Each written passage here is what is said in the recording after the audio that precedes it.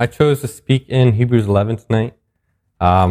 Reason why is because I read it a couple months ago and it kind of just, it changed things for me. I learned some stuff through it. And I wanted to preach through the whole chapter of Hebrews 11, but I figured out that that'd be a lot. It'd be hours and hours and hours and hours, and most of you would probably leave. So I figured that we'll probably hit on the key main theme of Hebrews rather than the actual verse by verse. So it's not expository, I'm sorry, but it is a little more topical. So for Joe's appeasement, we're going to start out with context. What exactly was the context of Hebrews? Well, Hebrews was written to Jewish people who had converted to Christianity, but were tempted to convert back to their old ways of Judaism. And the problem with Judaism was that they lived by a righteousness that was based on works and not by faith.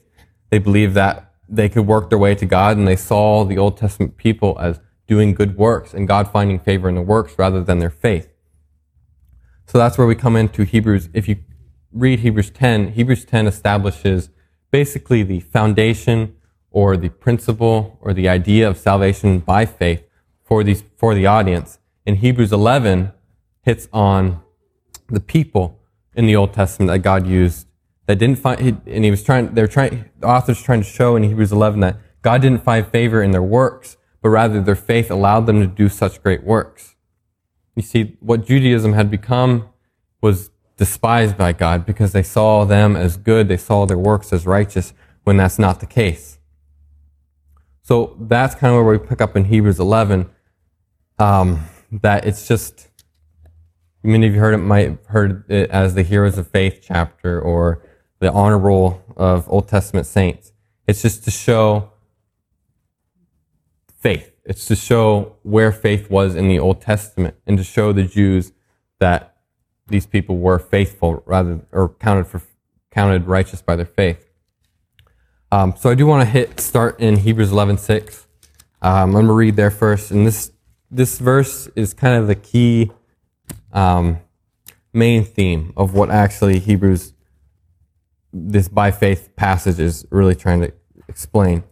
It says, "And without faith it is impossible to please him, for whoever would draw near to God must believe that he exists and that he rewards those who seek him." That's the main point of Hebrews, this whole by faith passage. Hebrews is written as sermons. So the whole by faith passage, that was the key, that it's impossible to please God without faith. Faith is required to please God.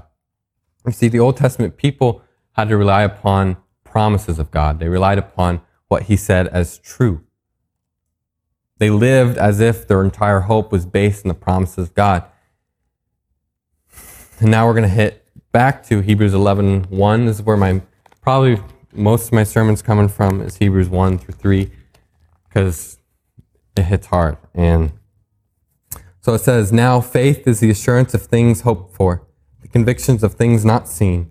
For by it the people of old received their commendation. By faith we understand that the universe was created by the word of God, so that it was seen was not made out of things which are visible."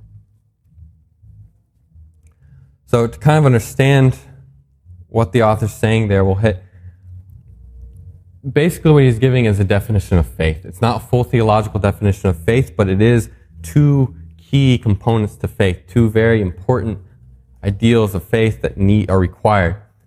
And first, when he says, "Now faith is the assurance of things hoped for," assurance. Assurance. So what is assurance?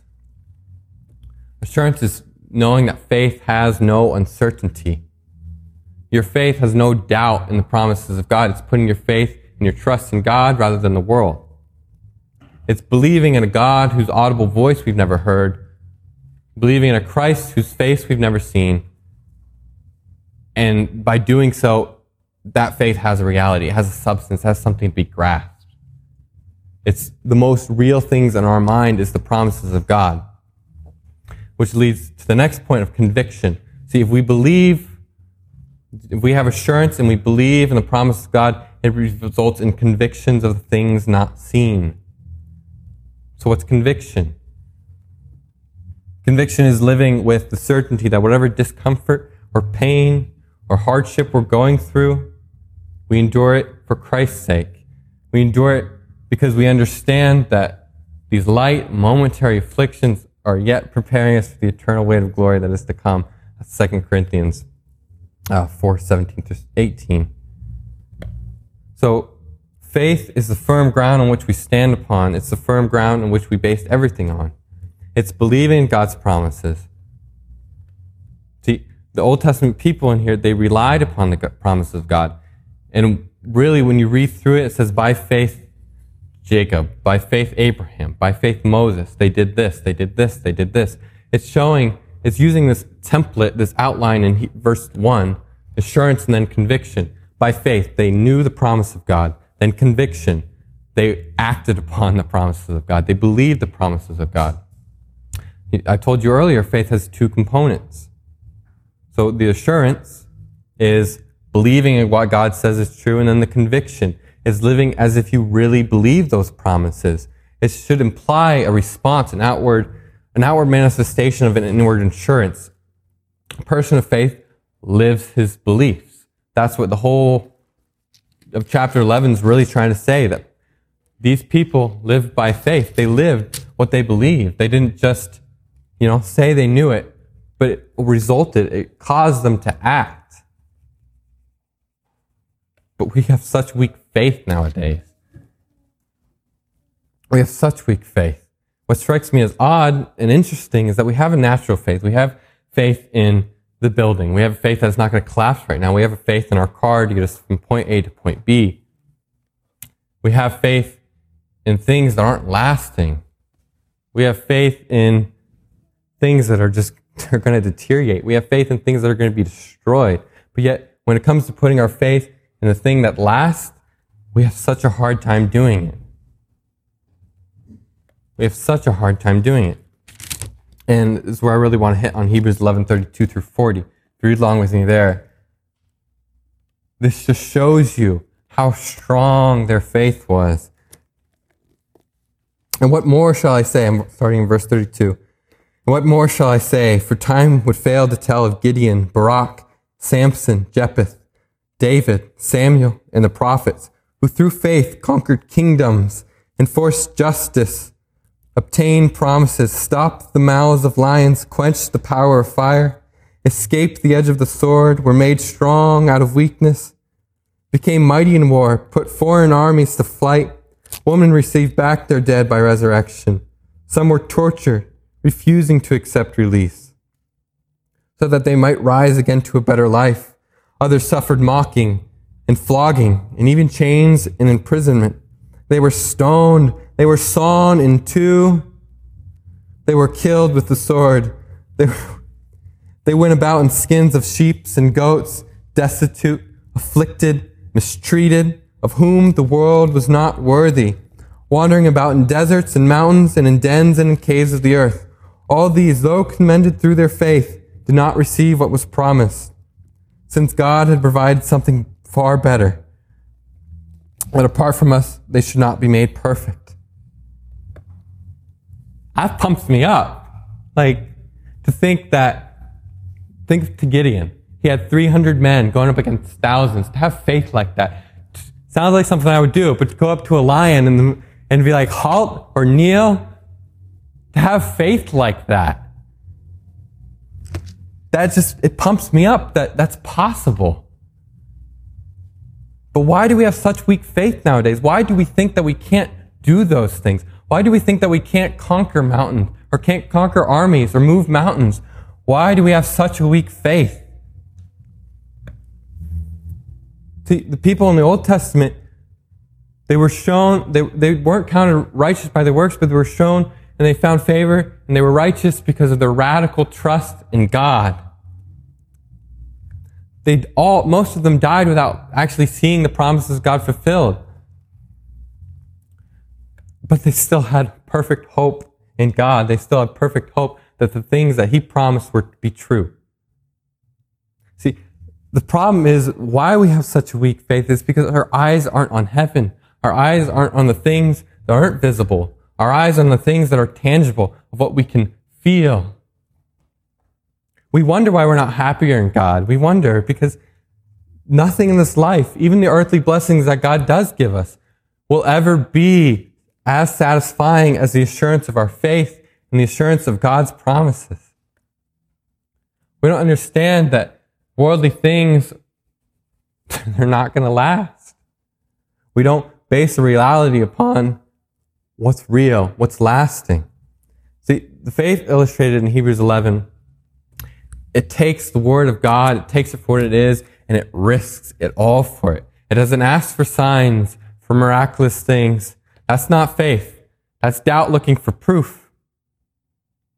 Jesus said to Thomas in John 20:29, "Blessed are those who did not see, but believed." Faith is opposite from our human nature. We wonder why it's hard. It's because it's opposite of the world. It's opposite of our human nature. It's opposite. It often requires accepting something that's not logical or reasonable. See, the world sees our faith, Christian faith, as insanity. And it sounds insane. Believing in a God we can't see. Believing in a Christ we haven't seen. Believing in a heaven and a hell, a Holy Spirit. It sounds insane. It sounds absolutely, utterly insane for the world. But we know, what we should know and we should have in our minds is that our God cannot lie. Our faith should know that our God cannot make a mistake. Our faith should know that our God cannot do any wrong. That He cannot be defeated, that He can't be surpassed. Our faith should know those things. Because a God like that, a God of the Bible, is worthy of being trusted. It's worthy of having our whole obedience in. That's insane. Not to put our faith in a God like that. Not to put our trust in a God like that. We don't understand that we have a good God. We have a God that is greater than the heavens, is above our thoughts. We have a God that is so big. And we're so low compared to Him. Right faith is based in right theology. Having that, knowing that our God is great and our God is better. See, faith is so easy. It's easy when we don't face persecution. It's easy when everything's going right. It's easy when we're surrounded by believers. Faith is tested when we go through pain and through suffering. It proves in disasters. I get it. We have struggles. We have pain. Financial stress. Relationship stress. Somebody might have died. I get that. It's hard to have faith in those times. But when you understand that the promises of God are greater than those struggles, they're better than those struggles, that God promised to be there for us in those struggles. They're light and they're momentary, and they're only preparing us for glory. Oftentimes, faith is the reason for our struggles, because it's opposite of what God says. So just keep that in mind, Christians, that our faith is sometimes the reason for our struggles. Keep that in mind. Many of the afflictions mentioned in Hebrews 11:35 through 38 were long-term sufferings. They were lifetime sufferings. They were sufferings that God did not take away, but God let them suffer through it. See, it's important to know God's promises. God promises us to be there through us. He doesn't promise escape from our problems. He promises to be there with us through those problems. As it is sometimes God's will for us to escape the problems, it's also sometimes God's will for us to suffer through those problems. We just need to understand that our faith should be based in things that are lasting, that are true, that aren't going to fade away. Only then can we really have true assurance and be led to conviction to do radical things like Gideon and Barak and Samson and Abram. As I was going through this, one commentary kind of put it that The Old Testament people had it hard when it came to believing in promises. They had it hard because what they had was they didn't have the fulfillment of those promises. That's what it means when, in Hebrews 11, when it says, in these, though commended through their faith, did not receive what was promised. That's what it means by that they didn't always see the promises of God fulfilled in their lifetime. They didn't see the promise of the Messiah fulfilled in their lifetime. How much harder would it be for them to have faith? They had to wait 1,500 years for the Messiah to come after the covenant. So we think about that. They had such a hard time. They had it hard. We have it easy. We get to look back. Our salvation is secured. Our salvation is made known to men. So why do we have such a difficult time with it? Why do we have such a difficult time in trusting in our God? Trusting what's real, trusting what's lasting. I encourage you guys to think. Think about that. And I get it. I struggle with myself. That's partially why I want to talk about it tonight, because it's helped me. I know I want to place all my hope and all my trust in me. Because I know me. I trust me. I know what I can do. I know what I can do. You guys don't understand that we're so low. We're so hopeless without our God. We're so hopeless without faith. Life has no purpose without faith. We need to understand that our God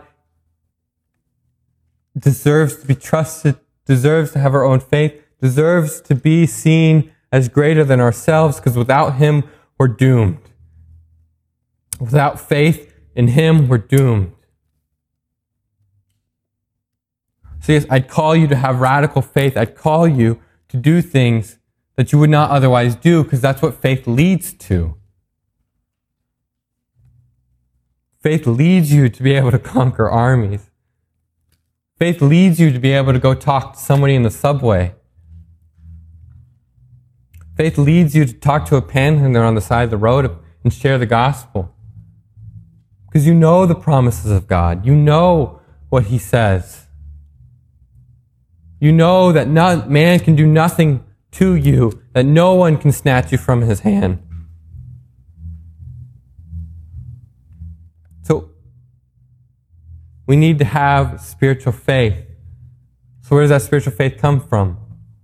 I'm going to jump to Ephesians 2:8, because I feel like that really answers. It says, by grace you've been saved through faith. And it's not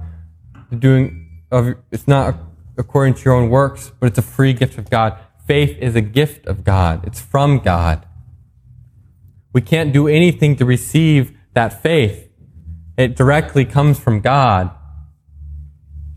So again, it seems odd to me, but putting your whole trust and your whole faith that God will grant you strong faith. We need to pray, and I know it sounds cliche. But sometimes Christian cliches are cliche for a reason. We need to pray for that kind of faith. We need to have assurance of the things of God. We need to be able to place our trust in the promises of God. We need to be sure. And how can we be sure that we're sure? Because it causes us to do things we otherwise wouldn't do. Spiritual faith must come from God, and I encourage you to go to God. Don't rely upon your own human exertion, your human intellect. Right faith is based in right theology. I know it's kind of short, but that's all I have for tonight. So, let's pray. Lord, I thank you that I was able to get through that really. Lord, I pray for the hearts and the minds of these people, that it would affect them, that your word would change their lives radically, that they'd be encouraged to do things, great things for you. They'd be able to conquer armies, that they'd be able to stop mouths of lions, that they'd be able to do radical things and have so much faith and trust in you, that people would look at them and see them as insane. Give us faith, Lord. Give us strong faith. Don't let us live comfortably or as if this world should be spent, wasted away. Let us live recklessly. Let us live a faith-based life. To know that your promises are true and to believe those things. Because if we believe those things, God, we know that it will cause us to do things that we otherwise wouldn't do.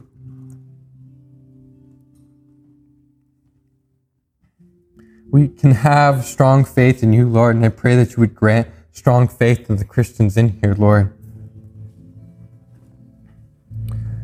Please just grant us strong faith. Grant us a radical faith. Help us to be like the people in Hebrews 11, to have strong faith, to please you in our faith, Lord. Amen.